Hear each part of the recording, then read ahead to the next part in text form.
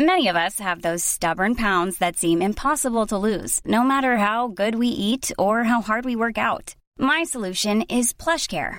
PlushCare is a leading telehealth provider with doctors who are there for you day and night to partner with you in your weight loss journey. They can prescribe FDA-approved weight loss medications like Wegovy and Zepbound for those who qualify.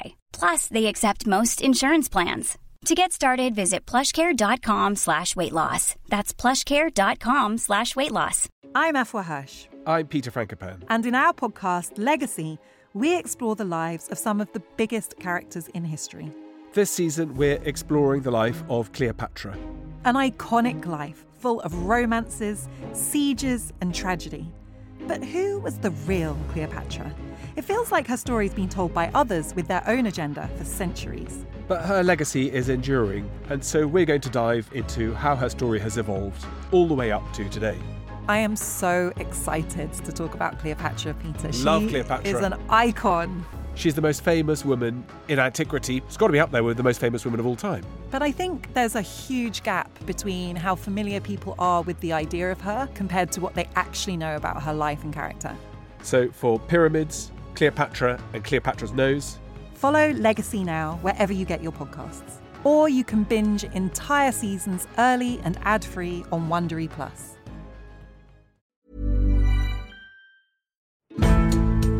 Hello, I'm Dr. Kat Jarman, and welcome to Gone Medieval from History Hit. In the year 937, a battle was fought in England that has been described as one of the most significant battles in British history that led to the birth of England. It was a battle known for a very long time simply as the Great Battle. It was commemorated in numerous contemporary and later sources, but there's just one problem. Nobody knows where the battle was fought. We have the name of the location, Brunanburh, but we actually don't know for certain where in England that was. Scores of locations have been suggested, but a majority of researchers favour the Wirral in the northwest. But some are so passionately against the idea that today's guest has in fact received threats for arguing his case. Now, I'm going to ask him a bit more about that later on, but first of all, we're going to get him to tell us all about the Battle of Brunanburh and why it was so important. So, a very warm welcome to Michael Livingston, who is a professor at the Citadel, which is the military college of South Carolina. Thank you for joining me today, Michael. Thank you so much for having me. This is great. And congratulations on your new book, which is called Never Greater Slaughter, Brunanburh and the Birth of England. Thank you. It's doing pretty well. I'm excited about that. Excellent. So this is actually your second book about Brunanburh, isn't it? You've also edited a book called Brunanburh, a Casebook, which presents, I think, the sources in a bit more detail. That's correct, yeah. And I mean, we can talk about that later if you want. But yeah, about a decade ago, I headed up an international team of scholars who put together all of the texts on Brunanburh to see what we could glean out of it, right? To see what there is for source material. So yeah, it's not as exciting a book as Never Greater Slaughter. I would say it's not exactly take home at night reading material, but it's still an important work, I think. Fantastic. So we'll get back to some of those sources a bit later on, but I wanted to just start by asking a bit of a sort of big question to start with. Why is this particular battle so important? I mean, why should we care about it in 2021? So it's a great question. It's the kind of thing we always, as historians, are trying to, make these things relevant. For my part, I think one of the easiest ways to consider the Battle of Brunanburh is to think about the Battle of Britain 1,000 years later. A couple reasons for this. One, these are both existential crises. Victory didn't mean some great gain in wealth or lands. Victory meant survival. If the Battle of Britain goes the other way in 1940, our map of the world would probably be pretty different today. And the same is true of the Battle of Brunanburh in 937. So when the English king, Athelstan, goes into battle at Brunanburh, he's facing a massive force of Vikings from Ireland. He's got Scots, Strathclyde Britons, and all these people have kind of set aside their traditional historical differences to create an alliance and an axis, if you will, whose purpose is to destroy the English. So it's an existential fight, and that makes it very important. The second reason to kind of think about this with the Battle of Britain is that because Brunanburh was an existential fight, there's a good chance that if Athelstan doesn't win in 937, there might not really be an England in any recognizable shape that we know of to be fought for in 1940. And that may seem like a bit of an exaggeration or hyperbole. But one of the things that I've tried really hard to show in Never Greater Slaughter is how hard it is to overstate this battle's importance within its time. There's a reason that, as you said, generations afterwards, people just called it the Great Battle, and everyone knew what you were talking about. And this is a time of battles, and everybody's like, yep, that one. That's the one you're talking about, because it was so enormous in its scope and in its impact for these people in the 10th century. We're going to get back to that a bit later on, that sort of impact and what sort of happened in the aftermath of it. But you've already mentioned a few of the protagonists, the people who are involved here. And the political situation in England and Britain and Ireland is a little bit complicated at the time. So we're in what we call the Viking Age. But we're talking about quite a few different kingdoms, and you mentioned a few of them earlier on. Can you sort of explain that a bit for us and kind of set the scene to build up to it? Yeah, so Britain's long been a battleground for competing powers. We don't necessarily think of this today, but if you look historically, that's been the case. And as you just said, the centuries leading up to Brunanburh were central to this. Nature abhors a vacuum, and when the Romans left, lots of people tried to fill that vacuum. And I go over this in Never Greater Slaughter in more detail, but in brief terms, to kind of cut to the chase, by 937, we're down to a handful of main players. There's the coalescing power of what we would today call the English. These are the people who are descended from the Germanic settlers, the Angles, the Saxons, Jutes, Merovingians, etc., etc. All these Germanic peoples who kind of came in after Rome. The second is the evolving power, I would say, of the Vikings. Their primary center in the British Isles at this point is Dublin. But they certainly have a secondary center in York, Jorvik. If you go to York and take the ride, it's awesome. It's so cool. So, Jorvik, York, whatever you want to call it. So you've got these two centers of power for the Vikings. And then third and fourth large players in this scene are north of York, Scotland and Strathclyde. Now, in addition to that, you've got kingdoms and rulerships in Wales, Cornwall, and then there's a scattering of other folks who probably called themselves kings, but we're sort of like, yeah, that's cute. That are here and there. So you've just got a handful of these major players. And during this period, each one of those major powers is in the process of entrenching and defining itself against the other powers. There's an internal process, when we talk about the rise of states, there's an internal process of entrenchment, but there's also an external process of defining yourself against other parties. And so this is what's sort of happening in the 10th century. And that process, in turn, of course, defines what will become our world today in many respects. So it's a tremendously fascinating period and deserves far more attention than it gets. Speaking of which, a great place to plug your book, River Kings. Oh, thank you. Yeah, no, because this is one of the things you're doing, right, is talking about, the Vikings' place within this age that they do so much to define, but yet they are largely defined by external forces for us. And you reveal, so much of the current work on this, which is extraordinary. So well done. Everybody buy her book. Everybody buy it. Oh, thank you. Thanks. And Michael's, obviously. Both of them work well together. Yeah, so we do have a really complicated situation, really, and we've got a lot of competing elements, as you've said. So let's get straight to it, to the battle itself. What is leading up to this date in 937? What happens to essentially trigger this great battle? So I love this question, and I'll tell you why. Because the thing that gets the press, the thing that gets all the attention, is this mystery about the location. That's what gets the headlines. Where was it? Oh, my God. Well, for one thing, I think it's settled where it is, but we can get to that later. But also, that to me is really not the most fascinating question when it comes to Brunanburh. In all honesty, the biggest mystery is what you just asked. What happens to lead to this? We know that Athelstan, the English king, is following the line of Alfred the Great in pushing back and pushing back and pushing back against the other powers and really throwing his weight around. He's made a huge campaign in Scotland just a couple of years earlier in 934. Made a huge campaign, really put the Scottish under his thumb. He's put the Welsh under his thumb. He's kind of, shoved it to the Vikings. Everybody has reason to hate this guy. But they also had reasons to hate each other. And so what we have in Brunanburh, it's an international conflict by any kind of stretch of the imagination. This was kind of to these people almost like a world war kind of thing. It's everybody that we kind of know of all getting together. We've got more sources for it than we do for almost any other battle in the period. But not one of those sources contains a clear account of how these rival political and cultural powers, most essentially the Vikings, Scots, and Britons, how did they make an alliance against the English? Who made the initial overtures? Where did that happen? How did they set aside their difference? Were there payments? Were there marriage agreements? Were there, treaties that were going to define the scope of things afterwards? We got none of that. Absolutely none of that. So we're entirely in the dark about the kind of nuts and bolts, the kind of conferences or whatever that had to have happened. We don't know. We don't know. All we know is that in 937, however it happened, they all got together and were like, you know what? We hate each other, but you know who we hate more? That guy. So let's all get him. And they tried.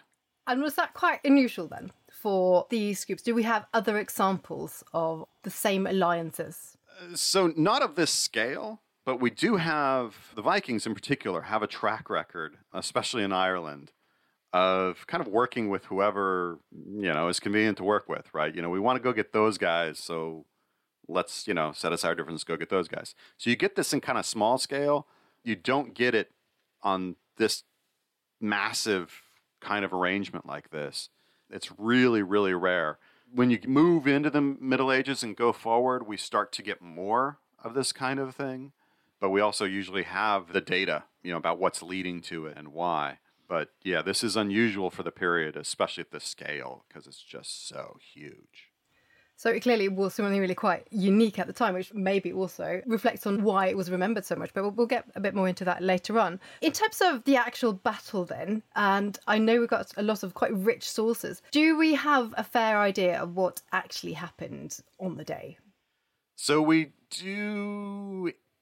ish.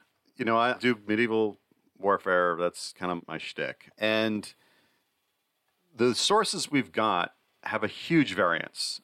When we edited the Brunanburh casebook, we found 53 medieval sources in Old English, Latin, Norse, Welsh, French. I mean, there's a lot of stuff. Now, not all of those are independent from each other, and some of them are just single-line notices, which is, as you know, what we tend to get for a lot of events in the Middle Ages, is you're like, oh, on this date, this thing happened. You're like, thanks. I didn't have a question about that. I had a bunch of other questions. So a lot of it is that. But then we've also got things like the famous poem in the Anglo-Saxon Chronicle, the Battle of Brunanburh poem, which is the first time I ever heard of the battle was in graduate school, translating when I was taking my Old English classes and translating that poem. I'm like, this thing is amazing. So it's this great poem. What it tells us is that this is, in many respects, a sort of typical 10th century battle. This is shield wall. It doesn't look tactically different. Nobody is saying there was this unusual movement, there was this unusual thing. What was unusual was the scope, the scale, the existential crisis that it was. So we don't have a lot of reason to suspect it's anomalous as far as what the guys were physically doing on the day, which of course is just horrific graphic stuff. I don't want to get too much in the detail in case anybody's eating their food while they're listening to this. It's really bad stuff. People can look it up, can't they? They can read if they want the details. They can go. Yeah. Read Never Greater Slaughter. I give some good fun on that. We also have one source, I should say, that stands out on its own, which is Egil's Saga, which is a Norse saga. It's written much later. It's huge. It tells about a battle. Doesn't call it Brunanburh. Calls the Battle of Vinheath, which is a source of some consternation. It gives us all kinds of sort of tactical ground level detail. This guy charged that way, and this thing happened, and this guy got held up on a spear. Great fun. It's probably pretty fantastical. There's not a lot of weight that we can put on Egil's Saga. People have tried to do this, but when you look at Egil's Saga and all the stuff we know it's getting wrong about, if this battle is Brunanburh, all the stuff that we know is not correct, it gets a little squishy. So there's a lot of stuff. In fact, one of these sources tells us nothing about the battle, but is utterly fascinating to me. It's, in fact, what got me working kind of professionally on Brunanburh in the first place. I specialized in the editing of medieval manuscripts in graduate school when I was getting my PhD. This was, and it remains, a passion of mine to try and find texts that shed light on medieval warfare and history and try and preserve them and propagate them. And a colleague of mine in that work, John Ballard, who's an amazing scholar, mentioned just offhand in a conversation. He says, there's this Welsh poem, Armis Prydain, and needs some attention, and it's about Brunanburh. And I'm like, what? A Welsh poem about Brunanburh I've never heard of, give me more. And it's a fascinating poem that is begging, it's written in Welsh, from a Welshman, very clearly, and it is begging for an alliance of the Norse, Scots, Britons, and Welsh to set aside their differences and wipe the English off the island. It's a call for Brunanburh, and it had to have been written before Brunanburh, and it's astonishing. And it kind of relates back to what you were asking earlier, what led to this? Clearly people were talking about it. Here we have evidence of just that. Now, of course, that then begs, another question, which is, there weren't, that we know of, any Welsh at the battle. So we've got this Welshman saying, let's all do this, and then the Welsh don't show up. Why didn't they show up? Well, why didn't nobody listen to this guy? We don't know. So, one way or another, by the spring of 937, the plans are happening, right? And everything agrees. That fall, probably around the start of October, the Viking armies at Dublin, Scotland, and Strathclyde all set sail in an absolutely massive fleet. It's over 600 ships, which is a lot.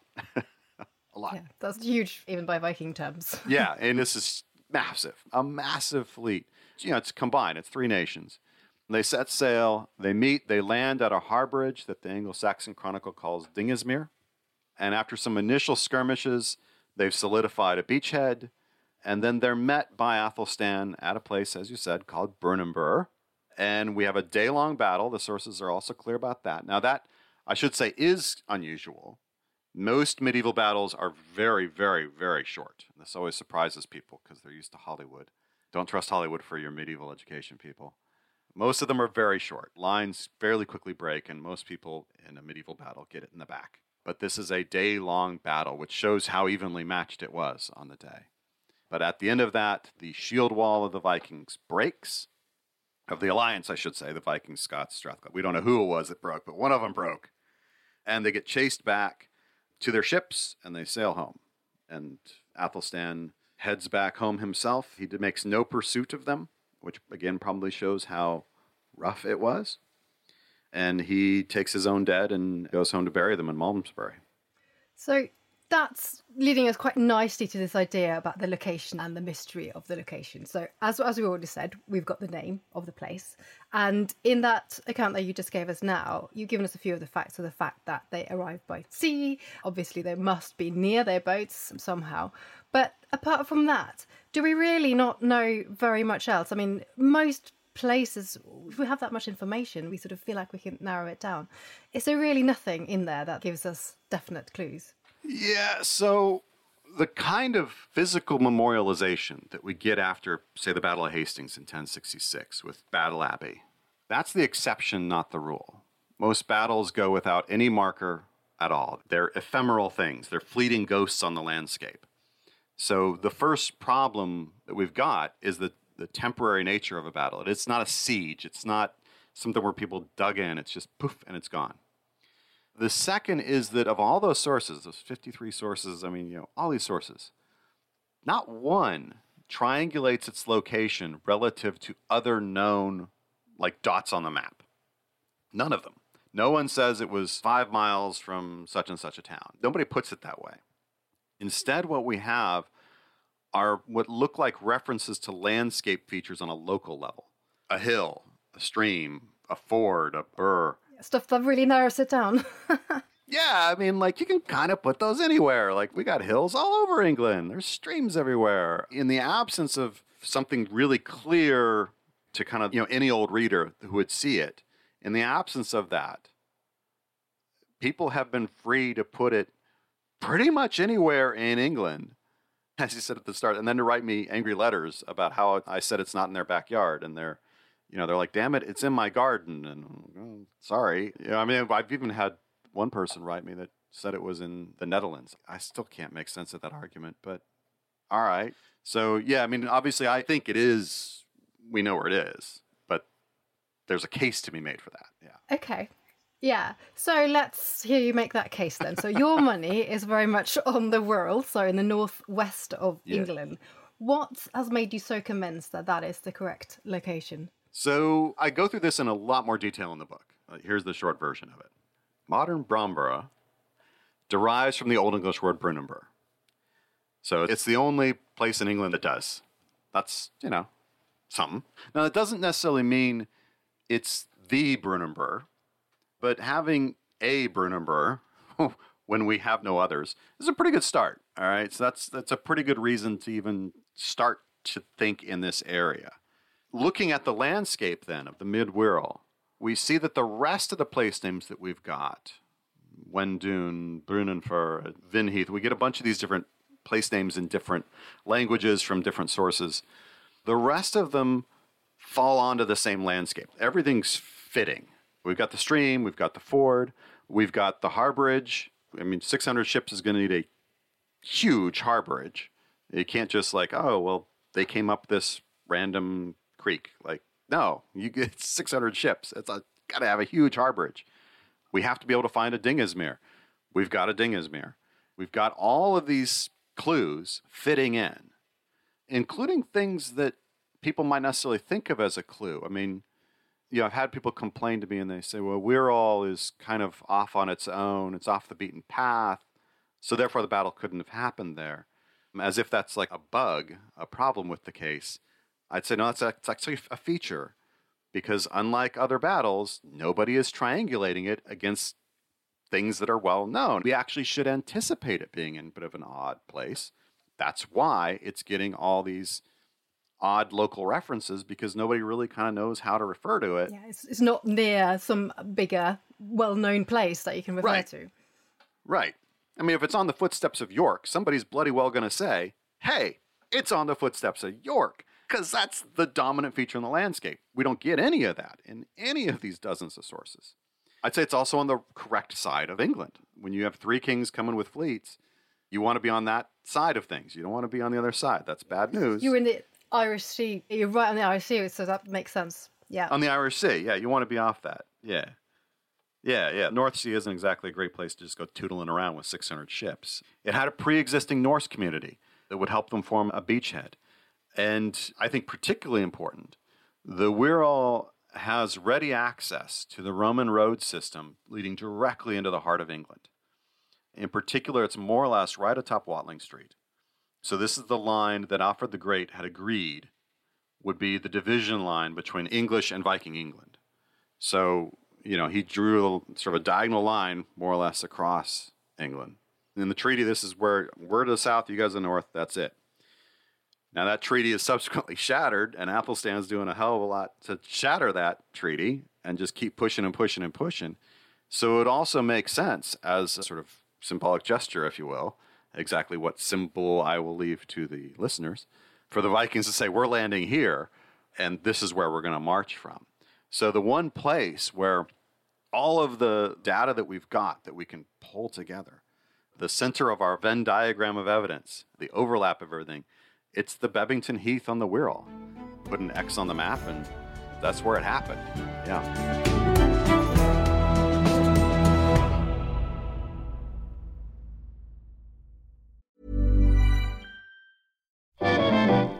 How did Hitler's sexuality shape his worldview? Why did the Black Death lead to the rise of the witch trials? And what are some of the sauciest scandals involving kings and queens at Hampton Court? I don't know about you, but this is the history I want to hear about. If you do too, then join me, Kate Lister, every Tuesday and Friday to find out the answers to all of these questions and more. Listen to Betwixt the Sheets, the history of sex scandal in society, wherever you get your podcasts. Brought to you by History Hit. Catastrophic warfare, bloody revolutions, and violent ideological battles. I'm James Rogers, and over on the Warfare podcast, we're exploring the vast history of ferocious global conflict. We've got the classics. Understandably, when we see it from hindsight, the great revelation in Potsdam was really Stalin saying, yeah, tell me something I don't know.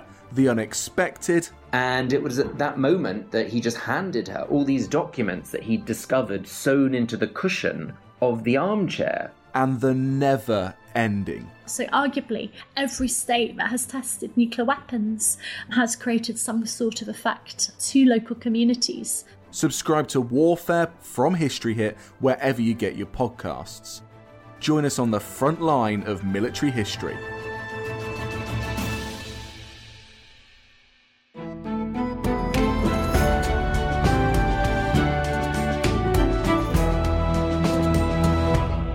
Now, some of those who don't agree with you focus especially on one of the references that talks about the Humber.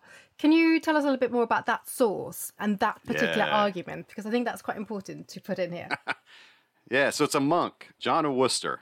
And about 2 centuries after the battle, he's sitting down to kind of write a history.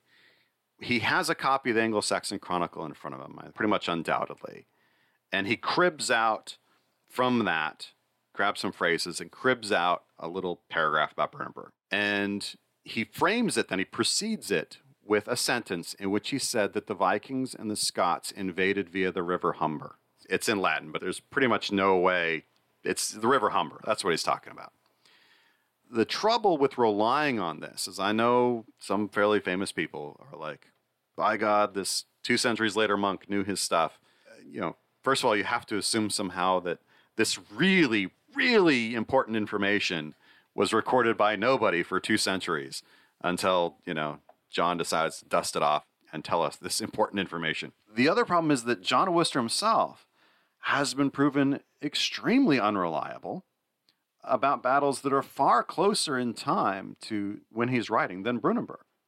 I give just one example, the Battle of Schurston in Never Greater Slaughter. His account of it it's ludicrous. It's stolen. He plagiarized his account from somewhere else. He's using like an ancient battle, and he's like, this is what happened at Schurston. No, it didn't. You stole that. He's a plagiarist, and he's unreliable, and what he's saying also doesn't make any sense. So if you were a Viking, and wouldn't it be awesome? Everybody of Cat Jarman was a Viking. And you're like, I'm going to be in charge of this thing, and we're going to put together 3 fleets, 600 ships. Let's sail around the north of Scotland and then down to invade up the Humber in late September, early October. You'd be fired. Like, that's a really bad plan. That's not a good plan for a Viking. They know how the seas work. They know how dangerous this is. Logistically, trying to pull that off would be mind-boggling. Like, do y'all know what happened to the Spanish Armada? Like, this is a really bad idea. It doesn't fit with any of our expectations about how these people worked, what they knew, what they did. And it also doesn't fit with other pieces of information. So people who want to put off the Humber, every time they center the Brunanburh campaign on York, they say it was all about York, York, York, York. Not one source for the Battle of Brunanburh mentions that city in conjunction with the campaign. Not a single one. Nobody says York. York's a big deal. If this is about York, somebody's going to say it.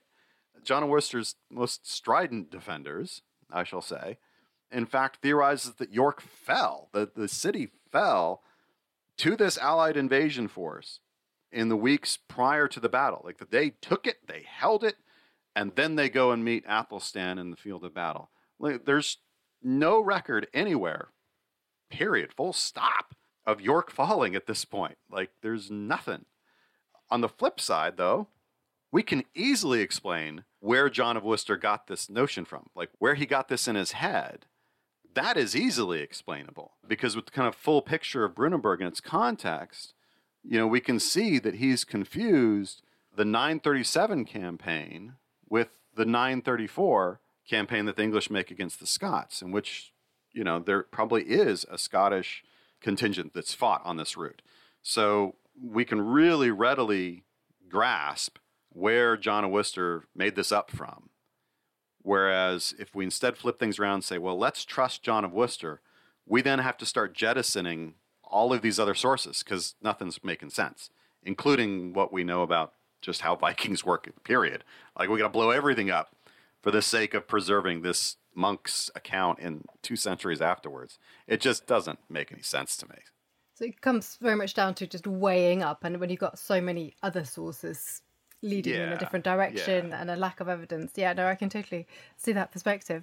Okay, so that's the written sources then. Now, you've already said that these are very ephemeral. They are flash in the pan. Even though this one lasted for a day, we still don't have much physical evidence. I mean, as someone who studies skeletons and bioarchaeology, I would love to see some mass graves, some of the actual dead that we could study. We haven't got any of that. But quite recently, there have been some metal detectors found and some research going on in the Wirral and some possibilities that more things have turned up. Can you tell me a little bit about that? Yeah, so Wirral Archaeology is a group of dedicated folks who were long interested, I think, in Brunanburh. But when the casebook comes out and we've kind of, we've put an X on the map, it's here. And I start getting all my hate mail. Little did I know, they were like, let's go look under the X. And they have found a lot of artifacts. I mean, a lot of artifacts, like hundreds, thousands, like a lot of stuff. Now, this is where a big asterisk would flash on your screen or something if we were watching this at home instead of listening to it, because archaeology is slow and methodical for very, very good reasons. Everything crossed, all the T's crossed, I's dotted, boxes checked. So this is very, very early in the stages of studying what has been found, identifying it, all that business. What we do know, what has been kind of publicly released, is that we've got verified arrowheads of the kind that were used by Vikings from Ireland in the 10th century, in the first half of the 10th century, I should say. It's actually a little bit more narrow. So Vikings from Ireland from the first half of the 10th century, arrowheads. We got some of those. Okay. We have a period correct Abbasid dirham. This is a coinage that the Vikings often used. An Anglo-Saxon coin, as well as some other goodies that aren't yet to be shared. And most of it is coming from one particular site, which appears to be, it has all the hallmarks of being a post-battle recycling point. It looks like, and we know that this happened after battles, that people would sort of comb the fields and you would bring materials together to kind of collection points to be dealt with. And that's what it looks like this is, to have this kind of arrangement of these particular materials and there's slag, so it looks like stuff was melted. Yeah. It's a spot on the landscape where there's not topographical reasons for random stuff to have been brought together. It's not like it's in a wash where water would have brought it. It's not near any known community. It's in the middle of nowhere. And it's basically right under the bloody X. So, again, to think in terms of Venn diagram, we have evidence of what looks like probably a pretty major conflict. If they're collecting enough stuff to be melting things down, it's got to be pretty big between the Vikings and the English in the first half of the 10th century, right next to a place whose name derives from Brunanburh, and that we already had every reason to think was where the battle happened. So, again, like it's early in the stages, but if I'm a gambling man, I'm not, but I'm putting my chips on this because, like, if it's not Brunanburh, we have a whole nother set of questions about why it's not Brunanburh, because it all looks like it is. And this really, I think, is probably the only way we'd ever find that sort of site, because there's not going to be any structures, there's not going to be any buildings, there's nothing built, there's no big fortifications, because we are talking about a single day.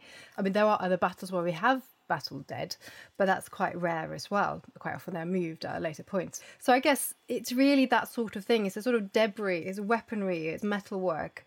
That's really the only thing, isn't it, that we would expect to see in a Viking Age battle. It is. We're hopeful that down the road at some point there'll be enough funding and interest that there can also be some work done at St. Andrew's Church in Bebington, because that was the sort of Anglo-Saxon church at the time. And there are, in its own histories, there is an account of them finding what they say is like Saxon battle dead who were buried on their grounds. Now, what truth is there to that? I mean, you get these kind of like Victorians, everywhere you could find this kind of story. So again, it's nothing that you can put weight on, but it would be the sort of next step if you were trying to find, where am I going to find some grave evidence? That doing a survey of, sacred ground, basically, in the region, it's the nearest one, is going to be sort of step one in that process. But yeah, you're absolutely right. With battles, it's pretty rare that we find a mass grave. There are exceptions, the Battle of Visby, but part of the reason we have that exception is because it's fought beside the walls, and so the kind of zone of holy ground, if you will, kind of covered over close enough that they could dig a pit and just drag everybody straight into it. That's really anomalous and is definitely not the case at Brunanburh. This is fought in the middle of the fields nowhere. So yeah, the best we're going to get is going to be the detritus from stuff being gathered, or potentially at the point of the battle itself, that stuff being removed from people. So, you don't undress a corpse. You don't carefully pull off any armor or whatever they had. You don't do that. You cut things off of them. And that sort of flings debris onto a battlefield itself, too. This is something we found at the Battle of Towton. So we might be able to find something like that on the field, in addition, of course, arrowheads and, broken gear just from the fighting itself. Yeah, otherwise, what we could expect to find, it's exactly what we're finding. And it's where we would expect to find it. So, yeah, it all comes together pretty well. Well, let's watch this space and see, and hopefully we can get something more in the future. I just wanted to finish off by going back to something we talked about a little bit earlier on. This idea of, as you have in the title of your book, that the birth of England, we talked a bit about earlier on, and this idea that this battle had such important consequences for the development of England as a nation. Do you think that was really something that we see in those early sources, that it was a sort of quite a contemporary belief? Or is it something that we've really placed upon those sources in more recent times? Because for quite a lot of people in the sort of 20th, 21st century, that's something that fits quite well in certain lines of thought. Is it sort of a contemporary thinking and actually not a very good one? Or is it something that was really genuinely there in contemporary sources as well?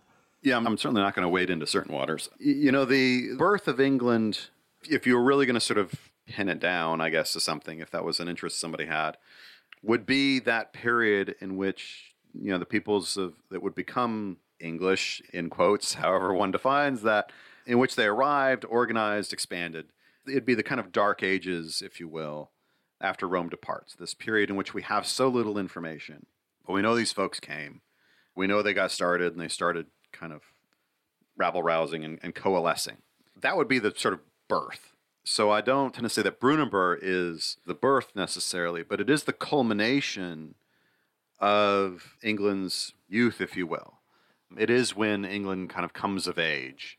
It faces this existential crisis and survives, and then is able to kind of become what it is. There's a moment in time in which England becomes something that we might recognize today, not just in kind of somebody's dream or something like that, but actually, on the ground, it's been defended, has been claimed and defended. It's there. And it is a lot like what we would look at as England today. So in that sense, it's the coming of age. And it's also, by the same token, it has a fairly important place in Irish history, I think, too, because, just wider kind of, British Isles all around the area. Because if the Vikings aren't crippled at Brunanburh, if they don't suffer this loss, and it's a big loss, there's no question. Do we have a Clontarf? Does that happen? Can that happen if the Vikings aren't knocked down however many pegs on the rung at Brunanburh? So, so many of those, frankly, arbitrary lines on the map that people are drawn to were put in place right at this time. And at Brunanburh, there's an effort to blow the whole map up, and it fails.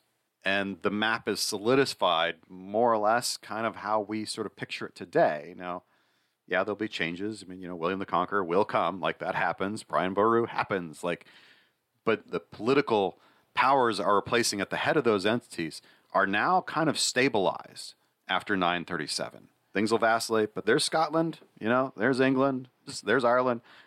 Everybody's got their positions now. And nobody is wiping anybody off the map in this kind of, as I said, existential moment that we get at Brunanburh. So I think it's tremendously important, but again, it's something that we have to see kind of in the negative. What would have happened if it went the other way, right? If Athelstan loses, the English are rolled back significantly. That's going to happen if Athelstan loses this. How far? Could this have been, Alfred in the swamp again? it potentially could have been even worse. I mean, certainly the idea that this Welshman is talking about in this source, this wonderful poem, he's talking about wiping them off of its genocide is what he's talking about. He's like, let's kill them all, push them to the sea and be done with them. But that's not what happens. Athelstan wins. So here we are. We're not speaking Norse. Unfortunately, I would say. Yeah, and we have Athelstan to thank. Yeah, it's good. I can't speak it. I can read it, but speaking it, can't do. So that's a really, I think, quite an interesting point to finish on, this idea of what would have happened if this battle had not ended the way it did. Yeah. No, I do think it's, victory is survival. And so you could kind of look at that and say, well, nothing changed, so no big deal. But, again, to go back to what I was saying earlier, after the Battle of Britain, like, Hitler's still there, but I don't think anybody's walking around saying, so it didn't matter. Like, no, it mattered. Like, it was a really big deal. And the fact that, Hitler isn't able to do what he wants, that's a big deal. The same is true here in 937. What the Vikings, Scots, and Britons were trying to do doesn't happen. And if it had happened, is just the butterfly effect of that going forward is enormous. But doesn't happen. But clearly, this does matter to a lot of people. You already talked about at the beginning, the fact that you get quite a bit of hate mail. And some of those are quite serious threats of violence, aren't they? So clearly there are people out there for whom this really, really matters. Can you say a little bit more about that? I'm not saying this because I want people to send me hate mail. Please don't send me hate mail. But it's also kind of cool that people care this much about something in history. Like, I think that's neat. I'm into history. Really am. Do it for a living. Like, you got to be really dedicated to send somebody threats over something that happened over 1,000 years ago. It does speak to how important this has become for some people. But please don't send me hate mail. Please don't send me threats. A lot of that is driven by, what someone talked about earlier, these sources have these kind of clues, but it's hard to sort of put them together. It's like a puzzle that's been blown apart, and we're missing most of the pieces. And we don't have the box top to see what the hell the picture was we're supposed to put together. So we got these pieces and we're trying to fumble and put them together. And people become really dedicated to how they put those pieces together. They're like, nope, I got it. And they're willing to fight pretty hard to defend that. It's wonderful that people are dedicated to trying to understand our past, because as a historian, that's what it's all about to me, is understanding our past. No, I don't think you should be threatening people over basic facts. That's taking it a little too far. Let's pull it back from 11 and put it at like a 9 or 10, in which we're just dedicated to finding what we can find. And if that means we disagree, that's fine. None of us truly has a dog in this fight, right? I'm an American. This comes up a lot in my hate mail. Yeah, you bloody Yank. You've got no business. You're not even an American. You didn't go to Oxford, so shut up. Well, okay, I guess you're free to have that opinion, but nobody is closer than anybody else is when we're talking about something that happened in 937, right? It's not like anybody can be like, well, as a 10th century Viking myself, no, we don't have any of those left. We're all descendants of descendants of descendants of descendants of descendants at whatever huge, huge void, sitting here in our finery, speaking on Zoom to each other. Nobody's close to this. This isn't our fight. So getting that kind of defensive about stuff doesn't really make any sense to me. We should all just be instead on an objective level. What is the information we've got? How can we objectively understand it? Setting aside our own politics or whatever. I don't own any real estate in the Wirral. I don't have any, I'm not making any money here, people. This isn't my garden. I'm just looking at the facts and here's what they say. And that's the way I think we should operate. And some people don't. I'll put it that way. Some people don't.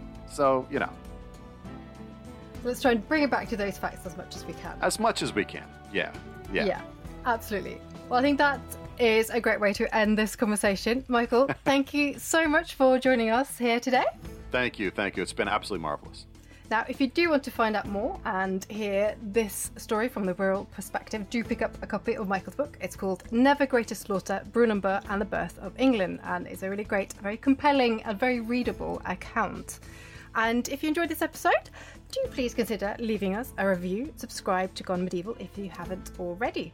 I'm Dr. Kat Jarman, and you've been listening to Gone Medieval from History Hit. Have a great week.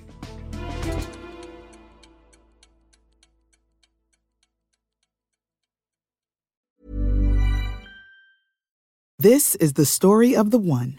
As head of maintenance at a concert hall, he knows the show must always go on. That's why he works behind the scenes, ensuring every light is working, the HVAC is humming, and his facility shines. With Grainger's supplies and solutions for every challenge he faces, plus 24/7 customer support, his venue never misses a beat. Call quickgrainger.com or just stop by. Grainger, for the ones who get it done. Thank you for listening to this episode of Gone Medieval. Please follow this show wherever you get your podcasts. It really helps us out, and you'll be doing me a big favour. Don't forget you can also listen to all of these podcasts ad-free and watch hundreds of documentaries when you subscribe at historyhit.com/subscribe. As a special gift, you can also get your first 3 months for just £1 a month when you use the code MEDIEVAL at checkout.